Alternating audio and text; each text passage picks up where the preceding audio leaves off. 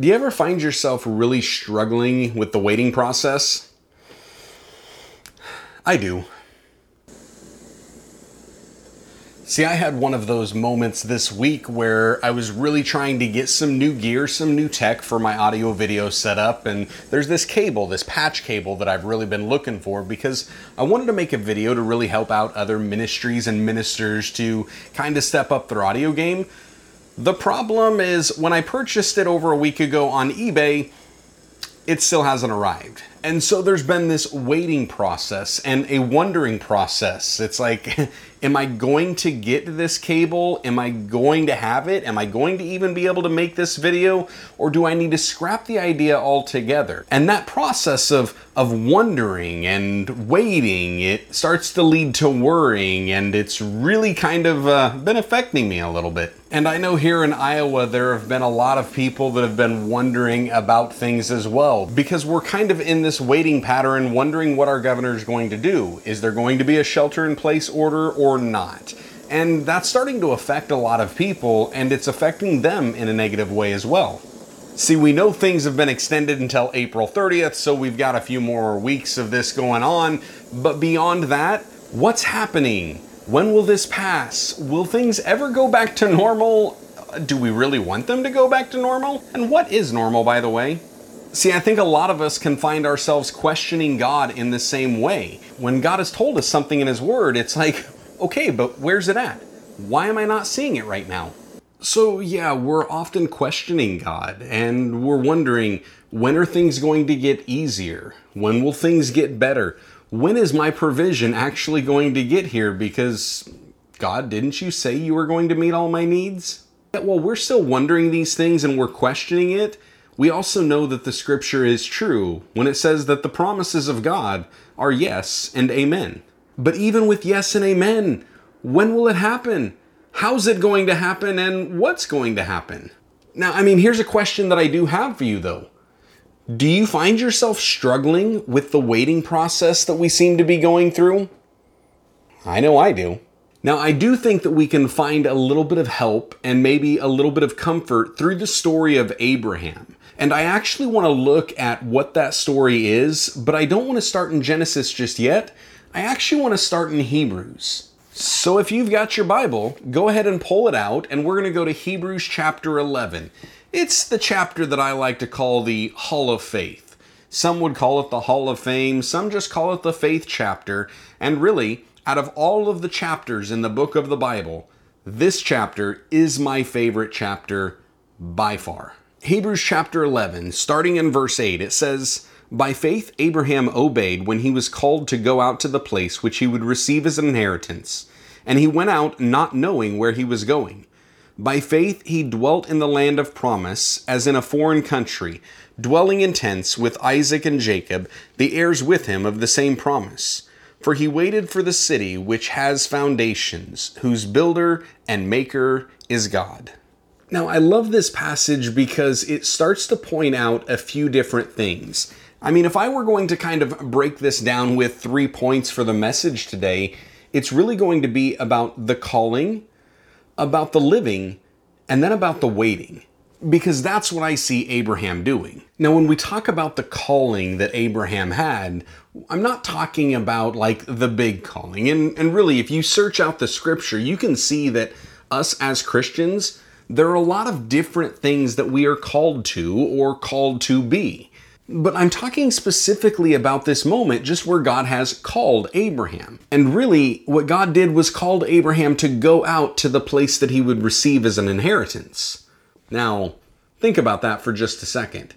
He's going to receive it as an inheritance. Who receives an inheritance but family members? Now, if we want to really see this calling, this is where we have to go back to Genesis. And this is a powerful story, but I love how it starts off. In Genesis chapter 12, I want to read this from verse 1. "Now the Lord had said to Abraham, 'Get out of your country, from your family and from your father's house, to the land that I will show you. I will make you a great nation. I will bless you and make your name great, and you shall be a blessing. I will bless those who bless you, and I will curse him who curses you. And in you all the families of the earth shall be blessed. So Abraham departed as the Lord had spoken to him. Now, we often refer back to this passage whether you realize it or not. There are so many of us that we've kind of used this term, I'm blessed to be a blessing. And really, it gets its roots right here from this calling that Abraham had. But we often miss so much of what God is doing in this. Yes, he's blessing Abraham, and yes, Abraham is going to be a blessing. But first we have to realize that he's telling him to get out from your country, out from your family, and from your father's house. Now, before God is really going to be able to bless us in such a way that we're going to be able to bless somebody else, we have to first realize that God has to be the source of the provision. So we have to get out of what our familiarity is, and we have to get away from what we're currently depending on and just depend solely on God. I mean, he's telling him, I need you to go to this promised land. You're going to receive it. This is going to be for you, and it's going to be great. Then he says, I'm going to make you a great nation. Before he even blesses him, he's going to make him a great nation. Then he blesses him and makes his name great, to give Abraham this whole sphere of influence. And you think about that. Even today, we still refer to God through Abraham. He is the God of Abraham, Isaac, and Jacob. I mean, have you ever thought about how great God made Abraham's name? And by making Abraham's name great, he also wound up elevating the name of God himself. Only after this does God say, and you will be a blessing. There's so much here. There's so much richness in here. And we could dive in and we could spend hours just studying this out.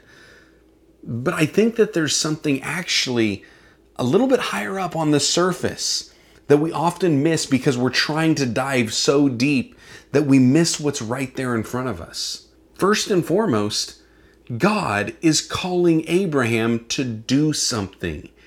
The very first thing he says is, go. Get out of your country. Get out of the place that you're in. Go to the place that I have for you. By the way, if you have never had a cup of coffee out of a vacuum siphon, you're missing out.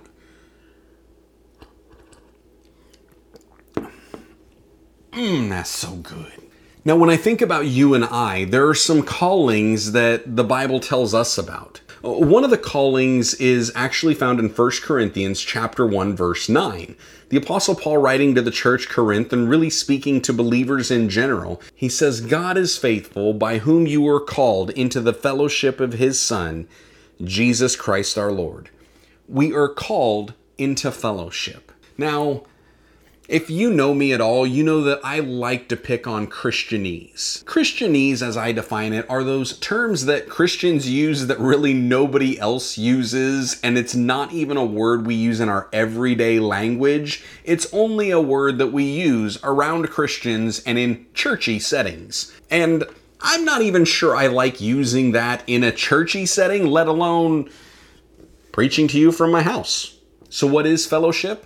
Well, fellowship is really nothing more than a friendly association. It can be referred to as a partnership or even companionship. And when you think about this, Paul is telling us as believers, the church in Corinth as believers, he's trying to let all of us know that God has called us into a partnership with Jesus Christ. That God has called us into companionship with Jesus Christ. That God has called us to be in a friendly association with Jesus Christ. Now, come on, how good is that? How good is it that God is calling us into a partnership with Jesus? Think about that. What was Jesus' mission? God's calling us to partner with Jesus' mission. What type of companionship did Jesus have? Well, God is calling us to be companions of Jesus Christ. That is amazing. But for us as born-again believers in Jesus Christ to have a relationship with Him, to have a partnership with Him, to have companionship with Him, it means that we need to associate with Him, not necessarily with the world. And too often, that's what we do when we're worrying about things and we're waiting for so long that we start to stress about it and get anxiety about it and struggle with this, all of this uncertainty. When we are acting and behaving the same way as the rest of the world, are we really companions and partners with Jesus Christ? Because last I checked, Jesus didn't behave as the rest of the world behaved.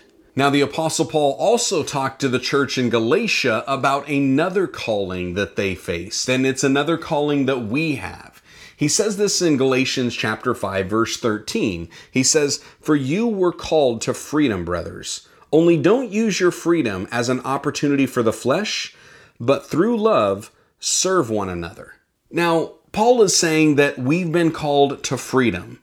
The reason that we've been called to freedom is because God doesn't want us to be in fear. He doesn't want us to be oppressed. He wants us to be free, and He wants us to be liberated. Really, what He's also talking about is that He wants us to be free of the burden of being orphans where we didn't have a Heavenly Father. And yet here He comes alongside to be our Father. And there's a lot of people that think about that and they're like, oh, well, I got freedom in Christ. I'm going to go be a wackadoo. Don't be dumb. Being a wackadoo and saying, oh, I'm free to do whatever I want to. No, that's not the freedom that God wants for you. He's really then telling us, use that freedom through love to serve one another. So stop being strange. It's one thing if the unbelieving world says that you're weird and strange. It's a totally different thing when your fellow brothers and sisters in Christ think you're strange. When that happens, I think you've gone too far. So again, just like Abraham had been called out of where he was at into something else, God is calling us out of where we're at into something else. He's calling us out of this abandonment from Him into fellowship, into partnership with Jesus. And He's calling us out of fear and into freedom. Now then, if we jump back into Hebrews chapter 11, verse 9, it says, "By faith Abraham went to live in the land of promise, as in a foreign land, living in tents with Isaac and Jacob, heirs with him of the same promise." He went to live by faith.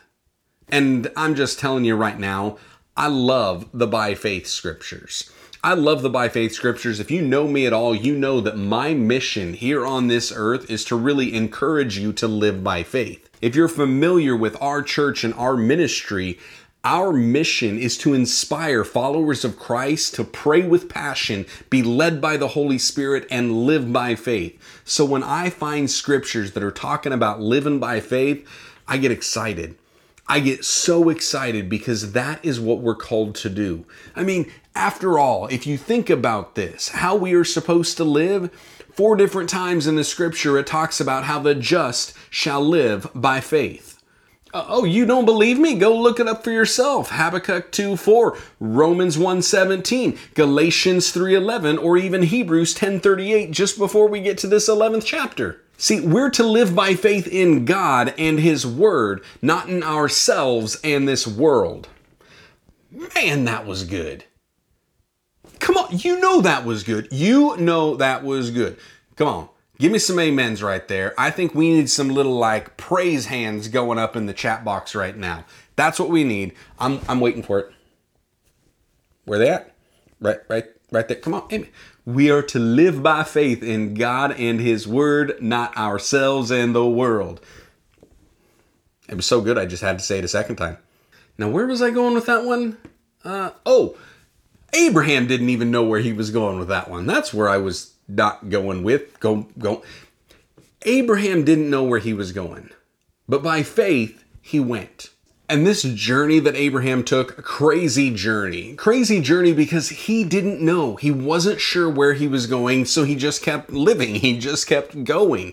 Now he starts out in like and he's traveling up through Babylon and he gets up to Haran, and then he continues to go, and he actually makes it to the promised land in Shechem, but then he didn't even know that's where he was supposed to be at, so he just kept traveling. He's like, oh, well, this can't be what it looks like. I didn't think this is what it was supposed to be. Oh God, you mean you called me to be a Christian and I'm actually supposed to go share my faith in you with other people? Oh, I didn't know that. That's just strange. That's just weird. What do you mean? I mean, it's not like Jesus told people about you or anything. So then he continues on towards Egypt because he had no clue where he was going. And once he gets there, then God's like, hey, turn around, fella. You missed it. It was way back there. So he turns around and he starts heading back and finally comes back to the promised land in Hebron. And I love that even once he made it to the promised land, they were living in tents. That means they were living in like temporary kind of homes. They weren't, planting something permanent, because he was looking for this city. He was then waiting for a city, which takes us from the calling to the living to the waiting. Now see, Abraham didn't know where he was going, and even once he wound up landing there, once he got into the promised land, he was a foreigner. He was a stranger. They were worshiping all of these gods, and he was worshiping the God. They were doing all of these crazy rituals, and he was just giving his life to God. He wasn't doing what everybody else was doing. I mean, last week we started looking at the story of Job, and I was telling you how we are also called to worship, not to whine.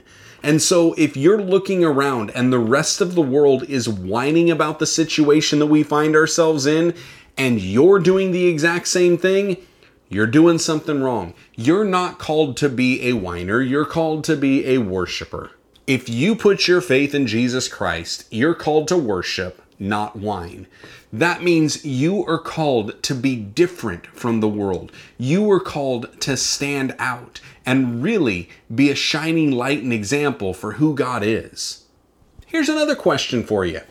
If you find yourself whining about the situation that we're in, are you living by faith in the Word or the world?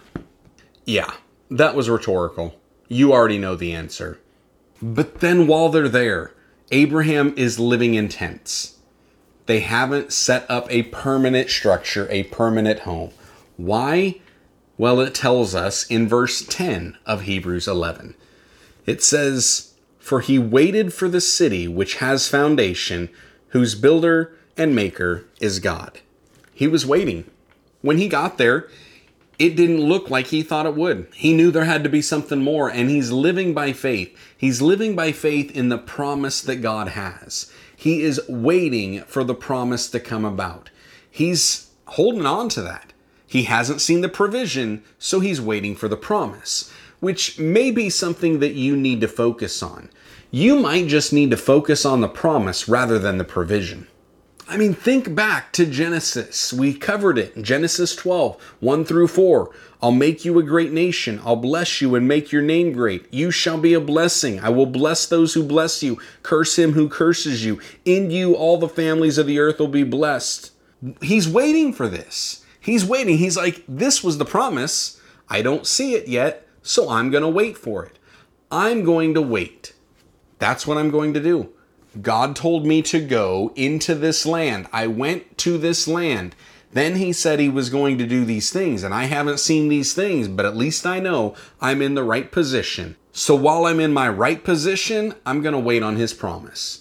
His promise will stand. His promises are yes and amen.